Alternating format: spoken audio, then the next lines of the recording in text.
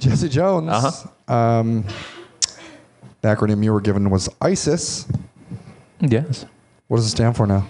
Well, ISIS is actually a punctuational error.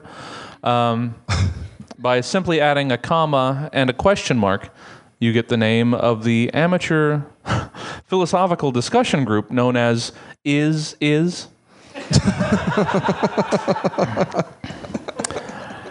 Is defined as the third-person singular present of be.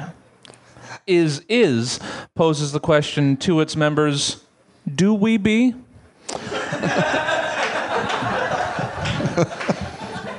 And perhaps even more importantly, am we are?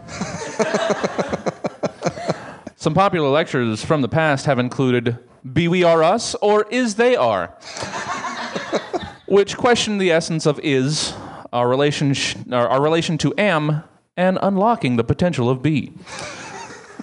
This week we will revisit one of the topics which our group was founded to analyze, is we am? What else am is? Because if we truly am, do we be are? And if the point of am be do, how do is we?